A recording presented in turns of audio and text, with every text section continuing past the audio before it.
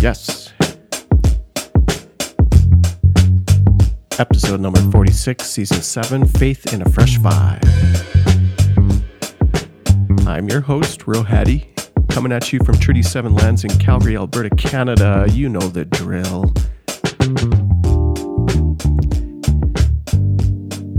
Hey, could I encourage you to leave a rating, to subscribe, wherever you get your podcasts?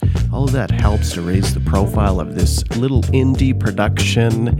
If you haven't picked up my latest book, When We Belong, No Time Like the Present, little preview of a surprise. There's going to be a bonus episode at the end of Season 7, and it's going to feature Marla and I as we talk about my book. But before we do that, my guest, Marla Taviano, she comes through to share about all of her books. We don't get to each one. She's an author and has written many. We stick around Unbelieve, which is her latest, a wonderful collection of poems that tracks her journey through deconstruction and walking away from white evangelicalism. This is a story that will draw in listeners who have been part or connected to that culture of evangelicalism. It tracks her journey out. And I find that so fascinating, of the tools that she used to guide her journey and what she does now to help those who are engaged in a similar pathway. Marla wrote most of her books from the heart of evangelicalism. That was her jam. And we talk about what it means to find freedom and liberation on the other side. Quick tidbit. The second tidbit, Marla helped me author the study guide for When We Belong. She put it together, and I appreciate her work to help raise the profile of my book, When We Belong. This is slightly over an hour, so buckle in, take it into pieces, of course, or all at once. Marla Taviano, let's begin.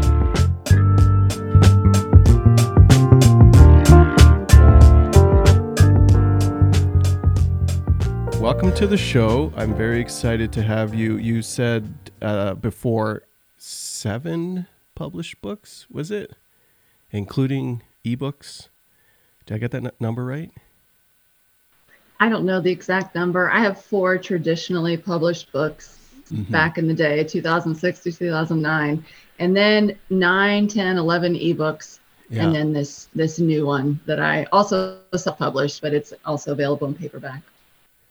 Unbelieve, it's a collection of vignettes of poems reflecting a journey through deconstruction.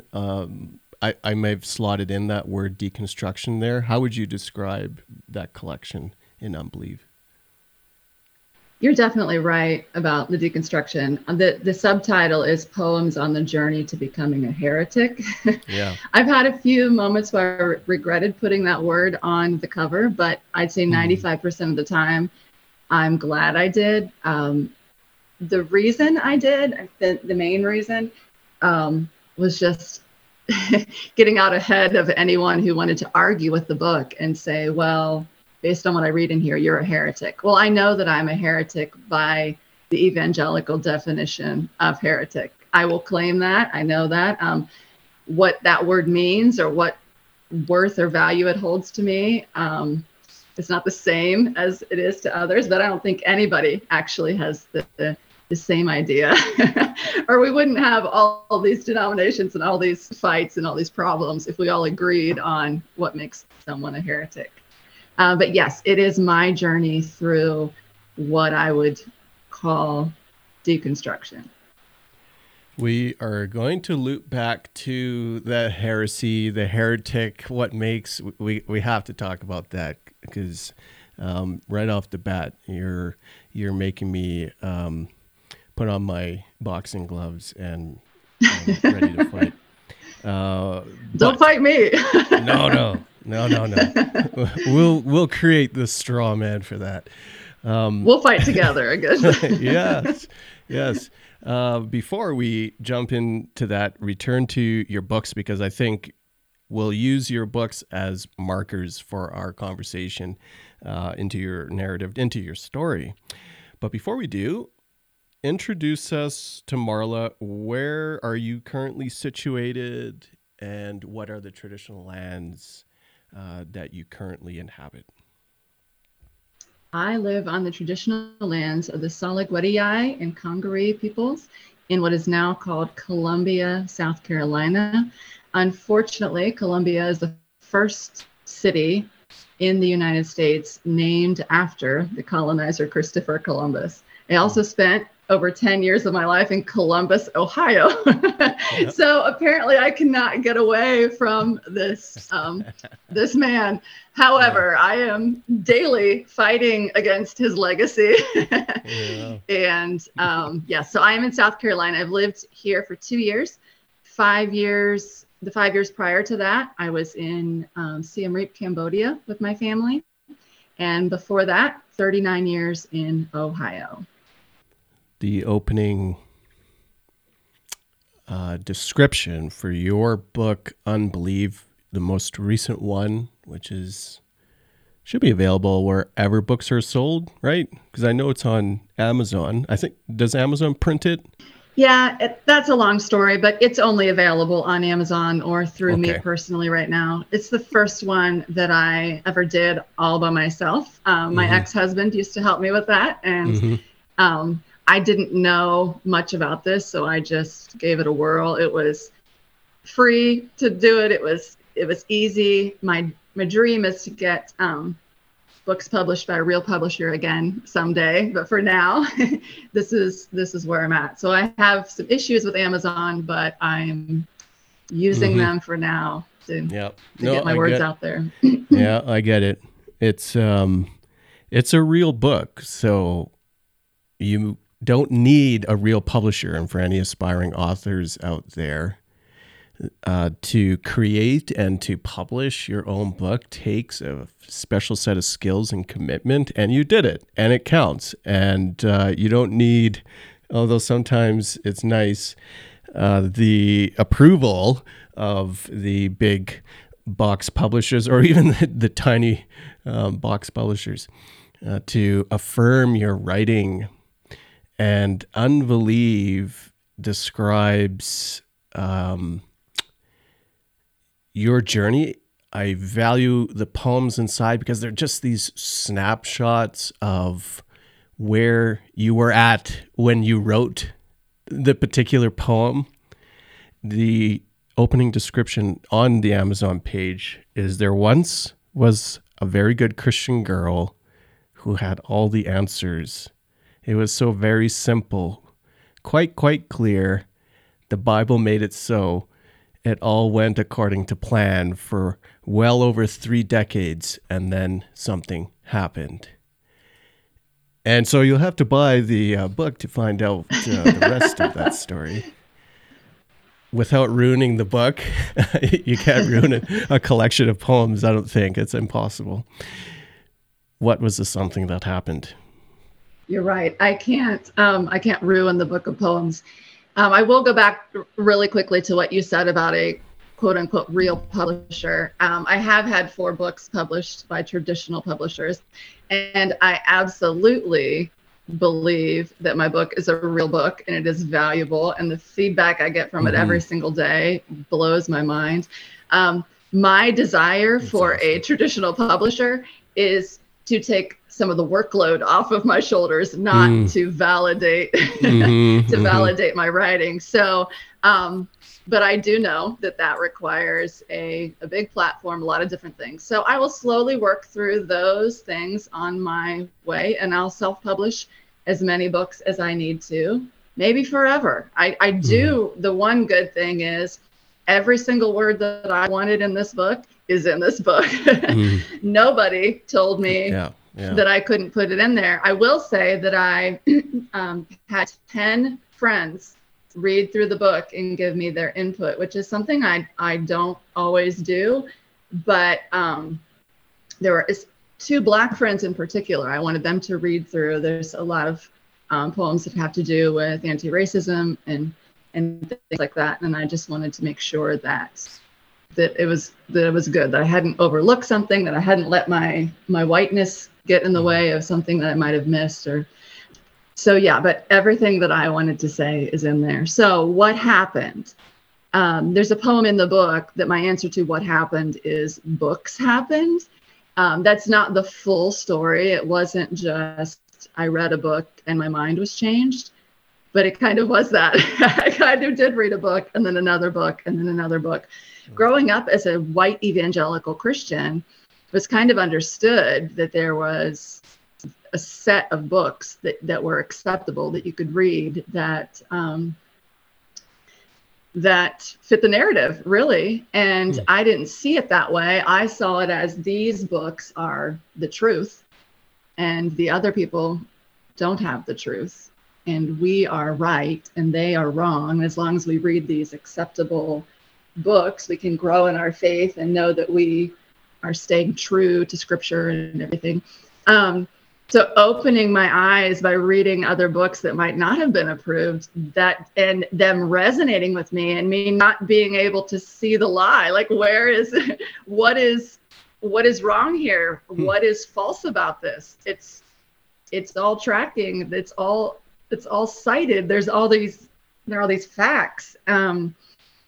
As far as things that weren't books, my first trip to Cambodia was a missions trip with our church in 2010.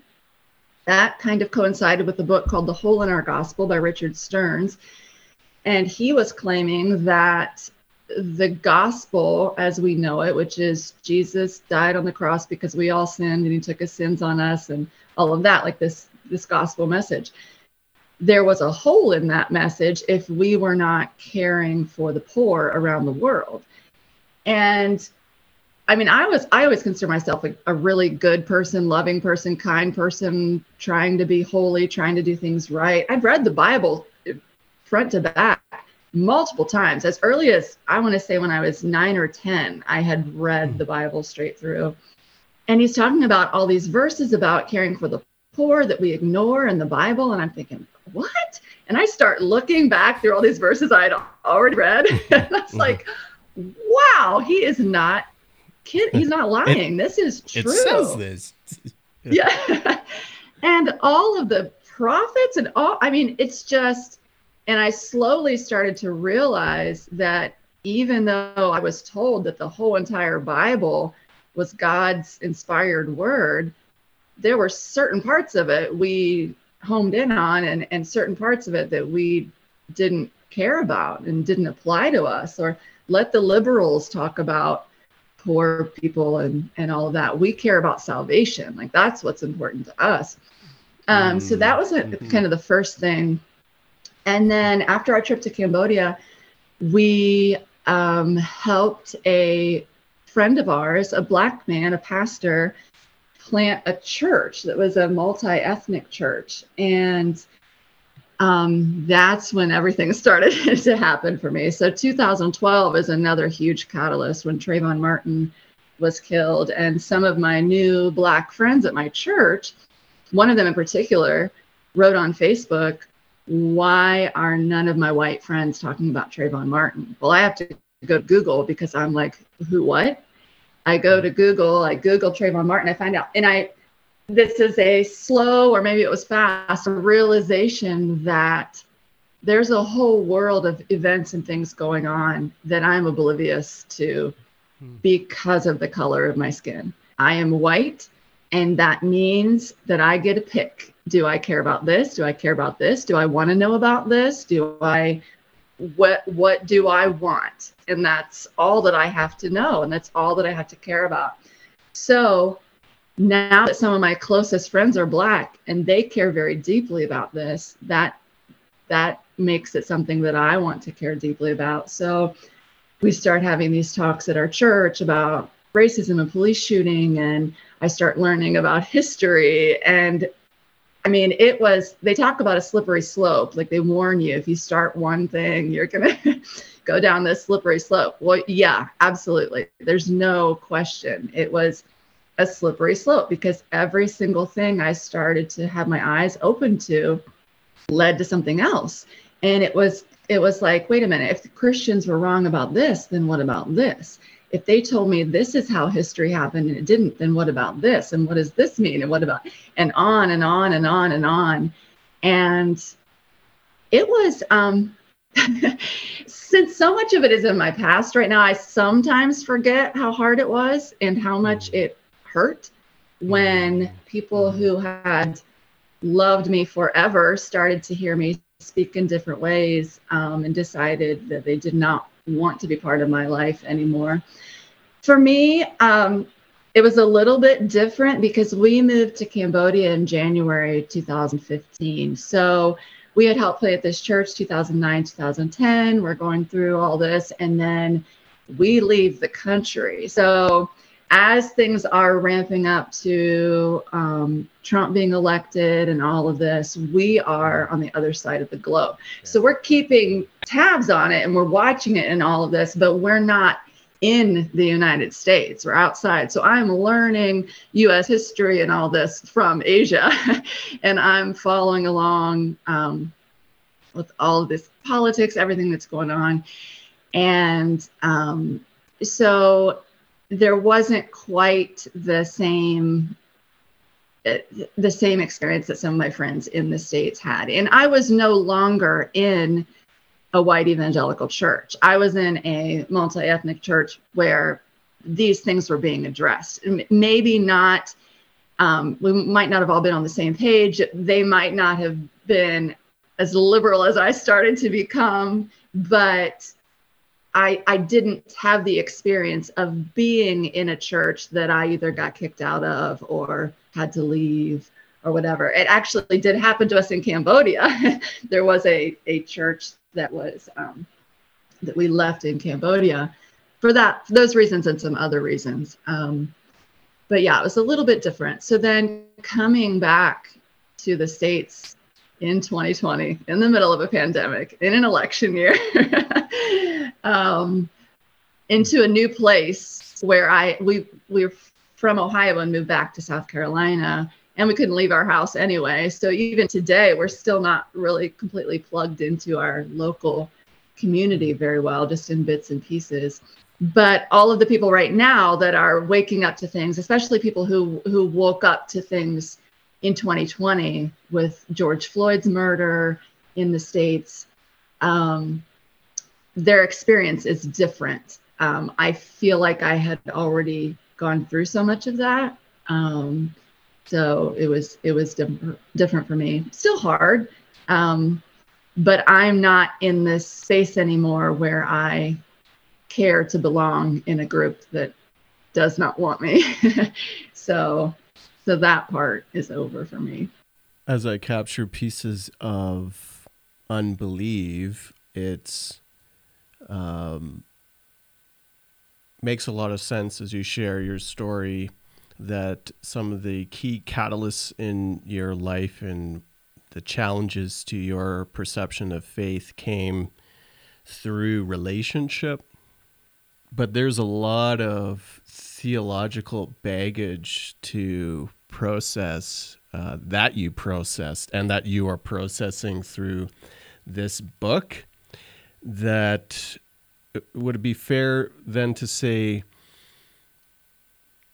the development of a sense of cognitive dissonance or theological dissonance between what your relationships were telling you and what you had been formed and shaped in, that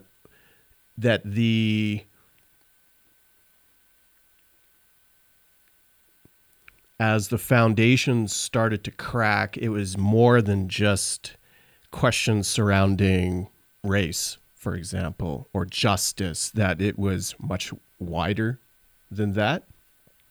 Oh, yeah, absolutely. Yeah, again, I'm not sure I know exactly as far as the Bible goes and theology and what I learned and what I believed. I'm not sure the progression of like which came first, the chicken or the egg. Like, was it different events that happened or people I met and then I had to go back to the scriptures? I know for the thing that started it off where Richard Stearns was saying there's a hole in your gospel if you're not caring for the poor in physical, tangible ways. And then me going back to the scripture and seeing, oh yes, it does, it does say all of those things.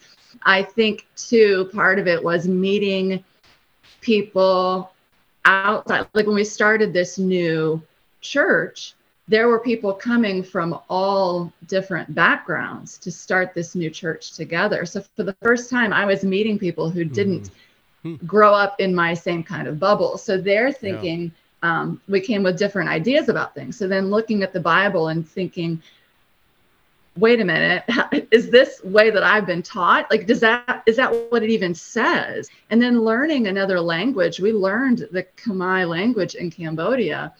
And I can't speak it very well. I learned to read it, which was an accomplishment I'm very proud of, because I didn't think that I could do it. When I first looked, the Khmer script is similar to Japanese, Chinese, Korean. It's not ABCD. It's a different script. And when I first looked at these letters, I couldn't tell the difference between any of them. They didn't make sense to my mind. They looked like pictures, not like what I know as letters. So I learned this language, I learned how to read, and I have a tutor who is 16 years old. I'm paying her to tutor me in Khmer, and we start reading the New Testament together in Khmer and English. And she would help me pronounce the words, and then she would ask questions, and I would try to explain things. And that was another catalyst, because there's one example I remember. It was about circumcision, something in the New Testament about circumcision. Well, the Khmer script said literally cut skin. That's all that it said. There is no circumcision in Cambodia. And so the word for that was cut skin. Well, no Khmer reading this Bible is going to have any idea what it's even talking about. That's not even, there's nothing. And I thought, how many words and cultures, like this is a different culture, but the Bible was written thousands of, like 2,000 years ago or whatever, in a completely different culture with different ideas and different things. Who is to say that these words got translated into how I think? And there was another part we started reading, like the whole Bible then got translated. We got a copy of the entire Bible. We're reading through Genesis or Exodus, and there's a part about Miriam getting leprosy and her skin is white as snow, I think it says in the English Bible. Well, it says a word for like a cotton plant in the Khmer version, because there's also no snow in Cambodia. Like snow is not something that you compare something white to. So it's just a small example of me starting to think, wait, this isn't the original language. This isn't these letters that Paul wrote. He's writing them specifically to someone. Did Paul really know that I was going to be reading these letters? And am I supposed to do what my pastor says Paul said? And I just started tearing all of it apart and haven't quite figured out how to put it all together, but it definitely no longer holds the same weight for me, where something says, the Bible says this, so you have to do this. Yeah. And I can say, I don't believe that, because I don't believe that was for me, or I believe that goes against love. So love, a word I used to make fun of when people would say, oh, it's just all about love. And like, it's not all about love. It's about truth. It's about sin. It's about, and now that really is my filter. If something in the Bible is not loving, it doesn't feel like love to me or to the person that is experiencing it, then I'm not buying it. I'm not into that. That came really into play with affirming gay marriage and the LGBTQ community, where I no longer care what the Bible says about two men lying together. But I've done a lot of research since then and found that even all of those words, like homosexual being put into the Bible in 1946 when it never was. And again, context. And so when you start studying things on your own, which is dangerous, you find out a lot when you're not just listening to one older white male pastor telling you what to believe and how to interpret things. Yeah. Then it changes everything. You had alluded to earlier about the, these weren't the precise words, but the cost of shifting, the cost of deconstructing. Because as I read some of the titles of your books, I don't think the listeners, unless they see them as well, can appreciate that you were represented really the heart of white evangelicalism. Like that was culturally where you were situated. I'm going to read some of the titles, okay? Okay. Oh boy. And then we're going to have like an aside to talk about the Book of Farts, because anything that is going to talk about farts is A-okay with me, because farts are awesome. Both free and hilarious. But we'll get to farts in a moment. But I'm just reading some here. Blushing Bride to Wedding Wife, A Girlfriend's Guide to What Marriage is Really Like. Is that all he thinks about? I think there's a theme here around marriage and sex, how to enjoy great sex with your husband, and a couple around kids and family. The Husband's Guide to Getting Lucky. I feel like there was another. I mean, it's funny now, but it felt like you could have been a little riskier with the cover art there. And then some other ones, Unschooling Manifesto, and then one of the books that you said you still get royalties for, which is always cool, Expecting, Praying for Your Child's Development, Body and Soul. So a lot of these pieces really reflect what, I'll use broader terms now, culturally, folks who are deconstructing white evangelicalism might develop hives around some of these topics. Like there's a lot of unlearning. There's a lot of potential sources of trauma here in the topics that you wrote a book around. And so draw us into the space, because where you were, and also the fact that you are a thought leader from the center of this evangelical culture that many of us, I grew up in, that many of us grew up in, to come into the space that you are. I both affirm and see you in the amount of grief and loss that still must incur onto yourself, your body, your soul. So yeah, talk to us about, share about, because at one point these were good ideas. Oh my gosh. Okay. Yeah, I was a poster child for white evangelical everything, marriage, motherhood, anything that you needed, I was there. So yes, my first book, I've always loved to write, and so I actually self-published a book that I always forget about. I did my student teaching for college on the island of Okinawa, Japan, and I self-published a memoir about that. But then my first traditionally published book was From Blushing Bride to Wedded Wife. And it was basically, I love to write, and what should I write about? Well, I'll write about my life. Well, what's my life? Well, I've been married for 6 years. I'll write about that, which is so ironic. And actually how the sex book came about was the publisher approached me after my first book and said, what could you write for us next? And I said, well, I don't really know, but here are some suggestions. And one of them was a book about sex, because I had taken out a huge section. I had to delete like 50,000 words from my first book. It was so long. And there was a bunch of stuff about sex. And she emailed me immediately, write the book about sex. I'm like, oh, okay, this is really happening. So I did that. Sounds like they're pro-sex. Yeah. But only certain kinds of sex. Yes. And I have not had the courage to go back and read this book yet. That's on my list of going back. And so my journey is right there. Okay.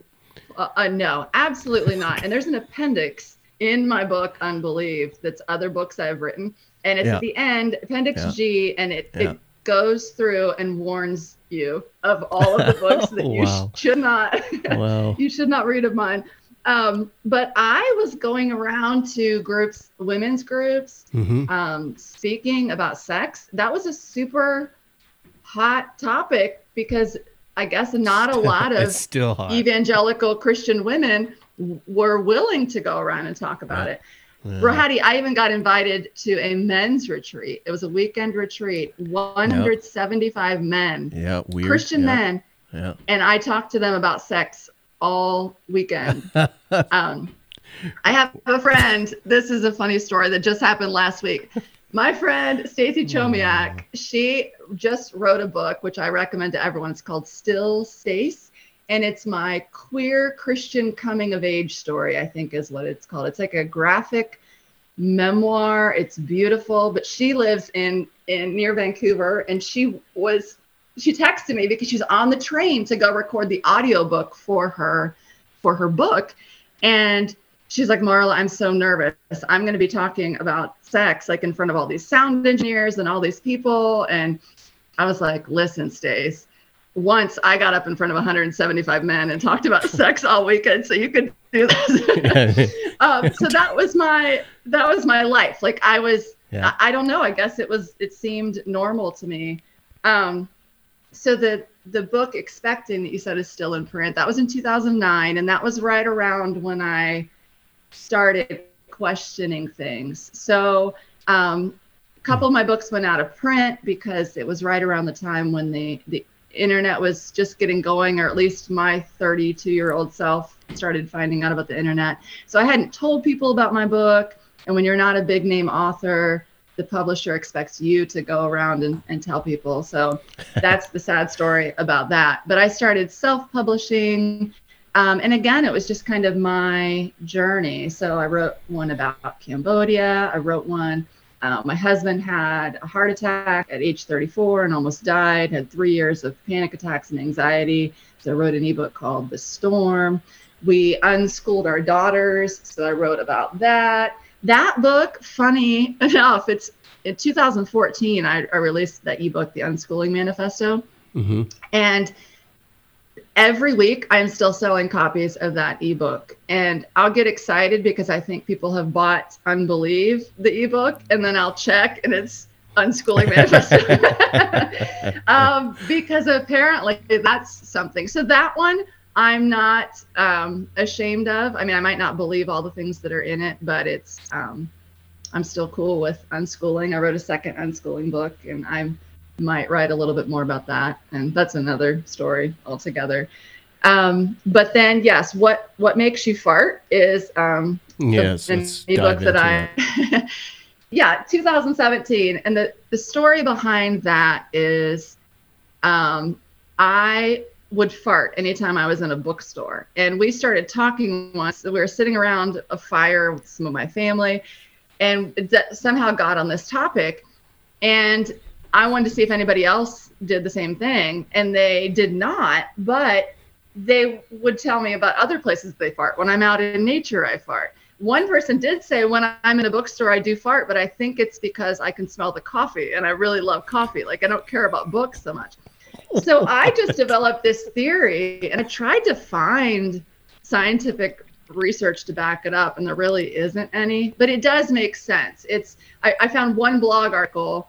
A massage therapist was saying that when people are really relaxed on her massage table, they will often fart.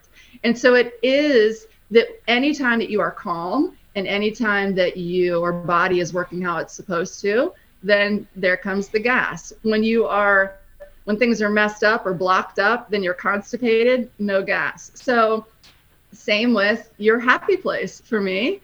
there's something about books are my favorite thing. So I walk in, and I did find an article is written by it actually, I can't remember her name, but it's a phenomenon named after a Japanese woman. And they called it like having to poop when you go in a bookstore. They didn't say farting, but that it was like this phenomenon. They were trying to figure it out on Wikipedia even, and they didn't make the connection that it's because you love books. It's not because of this, that. They're trying to figure it out. But so I came up with this thesis statement that if you could find out what makes you fart, then that's your calling in life. Like, that's what you love. That's what you want to do. Because when I would go around and speak to groups of women, this is after the sex talk, I would talk about other things. So many women would come up to me and say, I don't know what I love. I don't know what I'm passionate about. I don't know what I want. And I didn't realize this at the time. I realize it now. It's because in evangelical Christian culture, women are largely defined by who they are married to and who they gave birth to. So you are a wife, you are a mother, that's your value and that's your identity. If, like, in the event that you're no longer married, or your kids have flown the nest, or you're unable to have children, or you aren't married, then what are you? Who are you? What is your purpose in life? So it sucks. Like, I hate it. But so many people would ask me that. So I have always had this deep passion for helping other people find what they're passionate about. And I'm really passionate about creative expression. And for me, it's writing. Like, the words come in when I read and they go out when I write, and I have to get everything out in writing. I think a large percentage of people do express themselves through writing. Some would like to and don't have the time or don't make the time, but there's so many ways that you can express yourself creatively. And I think we lose that. Part of my unschooling thing is that kids are 5 years old and they're sitting in desks and they're put through all this learning all these things that end up being irrelevant by the time they're done, or they have to learn at the same pace as everybody else. And when they get out of school, how many of them know what they want to do with their lives? Not a lot of them. They didn't have time to creatively explore and express themselves as unique and individual humans. So yeah, that the fart book. I'm going to do more with that. I have a thing called Whole Farted, where I think that if you do something with your whole heart or your whole fart, like do it with everything in you, then I know it's like kind of, it's weird. Like, I've got all this serious stuff going on in my life, and then over here it's like, it's not weird. But, it's actually genius. Well, thank you. I appreciate that. But yeah, what if you're farting all the time? Are you just content with life? Like, what is that indicative of? Or maybe it's just some gastrointestinal issues. It's either or, maybe. Really. How about mountain climbing? Just, you know, like, what? You just think about it. Get back to me. I do. I have to process I won't put you on the spot. Well, because I'm not really tracking myself with my farts, you know. Like, maybe I'll put together some type of fart meter or journal about it, because then I'll. Could you make an app? A fart app. You press it every time. It makes just a little sound every time. Okay, good. I want to make the app. You can't make the app. It's going to be part of my PhD, part of my thesis thing. That's true. Just give everyone a free download. Oh my gosh. See? It's fantastic. I felt like we've solved quite a bit for a lot of people. Everybody poops, and everyone farts too. And now you have a window into your gifts and ability. Okay. Yep, you really do. Thank you, and you're welcome. Believe me, I'm holding back here in all my jokes.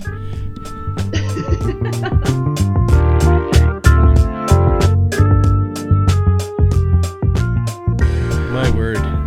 Well, that I would say that derailed us, but it hasn't. It's a nice interlude and also a reflection of your writing, that the things you love to write, and that you will find these connection points. But let's go back to your book's poster child. You said the poster child of white evangelicalism, or evangelicalism. I'm not sure you said the white part, although it would be. I did say the white part, I think. If not, I meant it. Yeah, okay. And so culturally, that's the space. And then there becomes these markers, these points that become incongruent with your beliefs, and things start to fall apart for you. Was it the beliefs that start to push against the foundations and you start to see cracks? Or because from where you were, and this is in a faith realm, at least, from where you were to where you are now, and the writing that you're producing and the content that you have, they are in two polar opposite places. You start seeing cracks through relationships, also challenges into scripture, like the very skills that you have. But for this 180 shift, it's as though the entire house of cards has come down. Is that fair?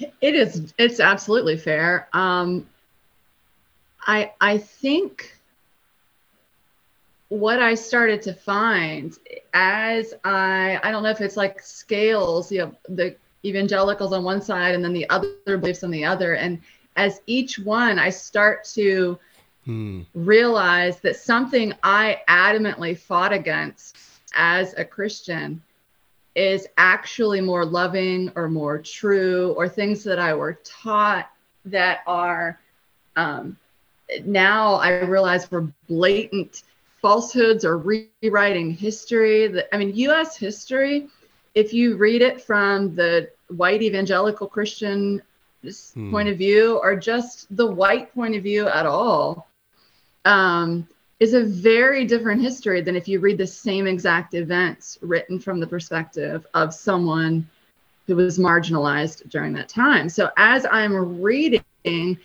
not only it's not only contradicting like what I learned, I'm learning things that I never knew happened. Like even today, I'm reading a book called America for Americans by Professor Erica Lee, and it's the history of xenophobia in the United States. And I've learned quite a bit over the years about this, but I don't ever remember reading about and you talk about this in your book, right? The internment of Japanese people during the war. Yeah, I don't remember ever learning about that in school. I've learned about that in the last 5 years. And then I'm reading from all of these first person like memoirs and perspectives from that. That was not in my textbook. If it was completely glossed over. Yeah. Or the Chinese Exclusion Act, or different immigration things. I knew about Ellis Island and what a beautiful place it was for immigrants to come. Did not know about Angel Island, where immigrants from Asia were often detained, deported if one little thing was wrong. Many of them died there. This is the history of the country that I live in, but I only know the parts that are reflecting positively on white people, right? And I only know the parts of Christianity that are reflecting positively on Christians. So when I started to learn, wait a minute, this isn't true, and this isn't true, and this isn't true, and then I think, wait, these people fighting for these rights, they have legitimate cause, like they really are being mistreated. There really is huge systemic racism, like all of the things that I'd been told were not true. And then I'm seeing code names for things, like the way that we talk about things is how we can get away with being racist. Like we can talk about it in a different way. We can talk about law and order. Well, that sounds great. What it means is this. We can talk about a war on drugs. What it means is a war on Black people. So what what I have found, I don't know that I can think of any part that didn't get flipped around to where I just see white evangelical Christianity as the bad guys. Like, I mean, I know that there are people with hearts that want to love. I think they're misguided. I think they've been sold a bunch of lies. But it's not, I mean, there are a lot of quote unquote innocent people. That's maybe that's not the right word. Like, I wasn't innocent. I was ignorant. Like, I didn't know that I was perpetuating harm. I didn't know about my white privilege. I didn't know what was going on. But once you have your eyes opened and you do know, then you're responsible to do something about it. So I don't know at this point which of the people that are still fighting for the things that I used to fight for, that I'm now on the other side. I don't know how many of those people are ignorant and they think, really truly believe that they are doing what's right and what's godly and what's holy, and which ones know what they're doing and they know it's about power and they know that they're deceiving people and they don't care because they'll stomp all over everybody. Yeah. I wonder. I hope it's a small number. The last, when people ask me the progression, like, of my slippery slope, I don't think everybody's slippery slope or their crumbling wall or whatever looks exactly the same. I will say that the last piece to fall for me, the most recent piece, was the pro-life, pro-choice piece, which is now going on. The U.S. Supreme Court is overturning Roe versus Wade. So for the longest time, even though I was like, now I see the racism, now I see the white supremacy, now I affirm gay relationships and gay people, like all of those things, still that the abortion piece was a tough one for me, because I was like, I don't want unborn babies to die. But the more I read and the more I learn, and especially the history of the evangelical Christians' fight against abortion, and how none of them cared. They didn't care in 1979. Some of these leading men who are fighting against it when I was growing up in 1979 said, no, a fetus is not a human. They didn't care. They didn't care until desegregation came about. They were going to have to desegregate their universities, and they needed this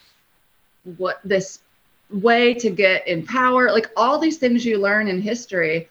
And to this day, do I want someone to have an abortion? Well, my stance now is, you do it's your body. Like, that's what I believe. And so that was like the last piece. And I can't think of any other pieces that the evangelical Christians are holding on to that they are right about, that the other people are wrong about. And so I'm just seeing the control, the power, the white supremacy, the Christian supremacy, the nationalism. It's just in and through everything. And this entire country was built. It was built this way. It was created this way. When people say, this isn't who we are, we're not racist, we're not this, we're not that. Yes, we are. We came here, we stole land, we stole people. Those people plowed and cultivated and grew things on the land that we stole. We killed anybody who got in our way if they wanted to fight for their land. It's a horrid history, and it hasn't stopped. I recently went to the Legacy Museum, which is 6 hours away in Alabama, and it's the story of slavery to mass incarceration, and it's a pipeline, and there's not 1 minute in U.S. history that is not connected. It's a thread that it goes from 400, 500 years ago to 2022. And so I'm just as passionate as I was about making sure that everybody knew about Jesus and how to get to heaven. I'm now just as passionate that they know the truth of everything. And I think I just finished your book last night. Congrats on your book that's coming out. I'm sorry that I got a copy of your book before you did. Like I got mine I remember, 2 weeks ago, maybe. Yeah, I sent you a photo and you're like, hey, wait a minute. Oh, no, I knew you'd get it before me. Yeah. I don't know where it ends. Like the whole love, the whole Jesus thing, the whole everything. Like as I was reading through your book, and so many parallels that I saw between my story and your story and the things that we're waking up to, and what is there left to hold on to, or what is there left to reclaim, or how do we do that, or how do we, I don't know. You talk about how you're not, like, you have friends of color in particular who are trying to change things from within Christian institutions. And I've had people ask me that, like, why don't you stay and try to change things from the inside?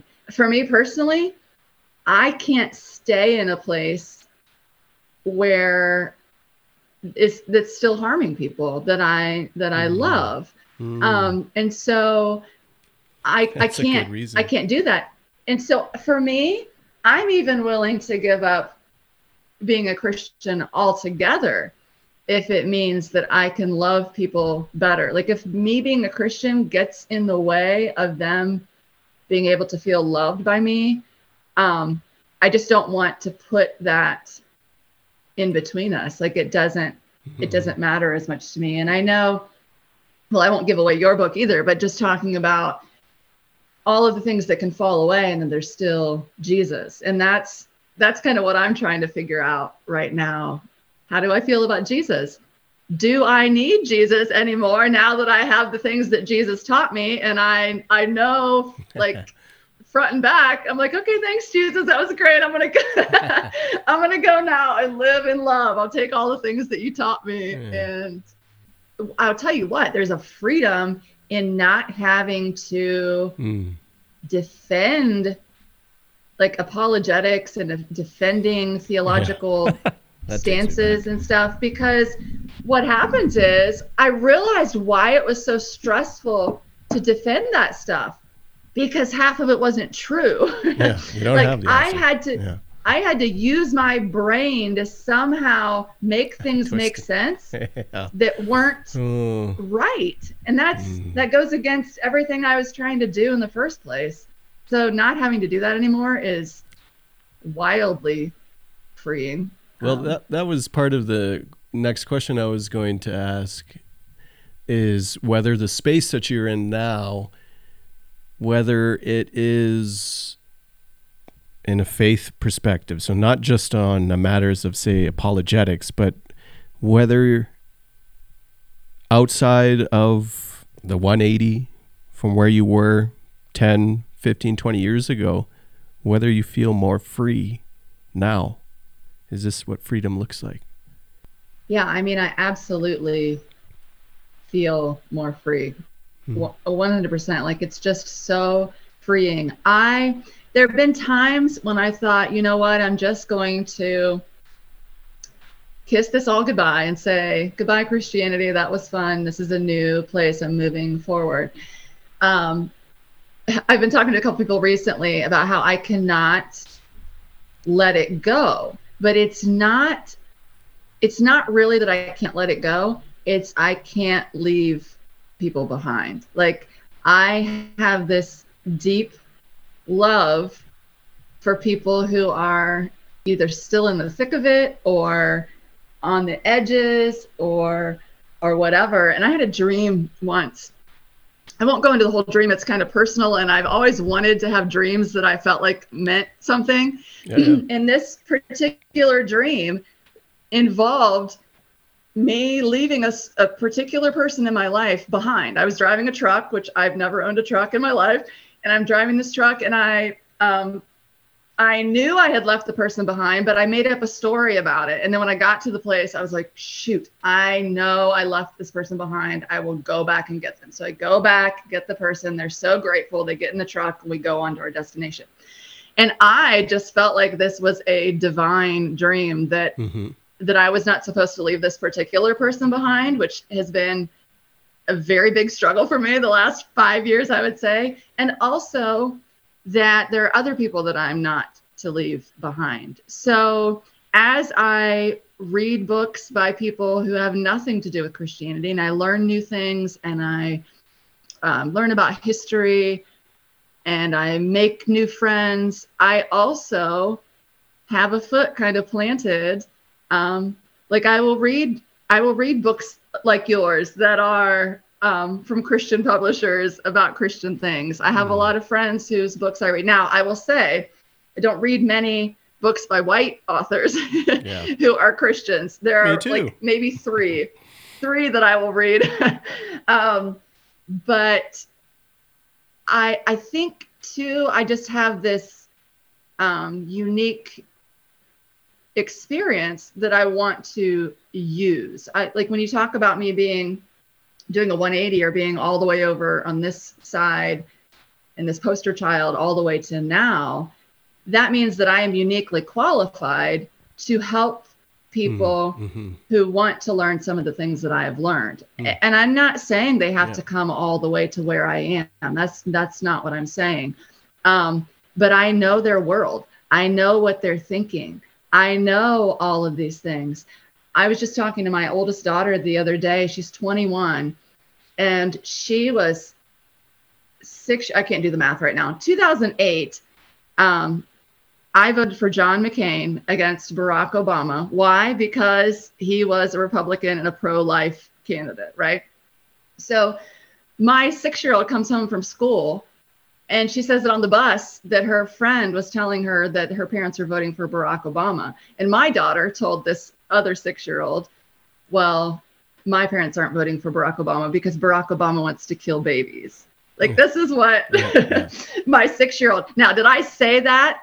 That's not what I don't remember saying those exact words, but that's the kind of mentality I had, that this is why we don't vote for Democrats, because they are fine with abortion, and abortion is murder, and so on and so forth. Vote for Trump. So, so I have this, there are very few things about the evangelical mind that I don't understand very, very, very well, because I was right there in it. So I feel like, I don't know how long I'll do it, maybe the rest of my life, that I will always try to be some kind of bridge. Now, that's just the people who want to have anything to do with me. There are a lot of people that have either formally or informally dismissed me from their lives and don't want me to be a part of their lives anymore. Not too many that I care about anymore. Just one. There's one person in my life that I love very much who decided that she could not be a part of my life. But yeah, I cannot get over. I wish my book was selling more, but also every single day, I get messages from people who, that's so good, somehow found out about it and said, I can't believe that this is my story. Like, this is my story. Or it's not quite my story, but I've been wanting to write my story out and you've inspired me to do this. Or I couldn't think of the words for this. This is exactly, I mean, it goes on and on and on and on and on. So there are a lot of people, like a lot of people who know what I'm talking about, who know what I'm feeling. I'm not alone. I've had people tell me, you're the only person, Marla, that I can talk to this about. Nobody else in my life understands. I know so many people. I mean, granted, they're mostly on the internet, but they are real friends who know exactly. Like, I could literally go to any of 200 people right now and talk to them about something, and they would get it, because I've formed these communities online and talk to people about this. And I'm ahead of the game in a lot of ways with some other people who have just started doing this. Because I've been putting stuff out there, things as I worked through them back in 2012, 2015. And yeah, I didn't do it all really the best way, probably. I didn't go to any classes or do any therapy. I did a lot of shame. There's a social media class, maybe. On Instagram. Yeah, I shamed people a lot. I think that's maybe one of my biggest regrets is as I start learning about racism, it's like, you're all racist. All of us are racist. And we are. But I found new ways. The shame. Yeah. I found new ways to talk about it. And 5 years ago, I started the Bookstagram, White Girl Learning, where I read and review books by Black, Indigenous people of color. And that is a positive space where come to this space if you want to learn, if you care. Whereas my Facebook wall is all the people who thought I was from the past, the Marla who wrote From Blushing Bride to Wedded Wife. Oh, and they're like, who are you?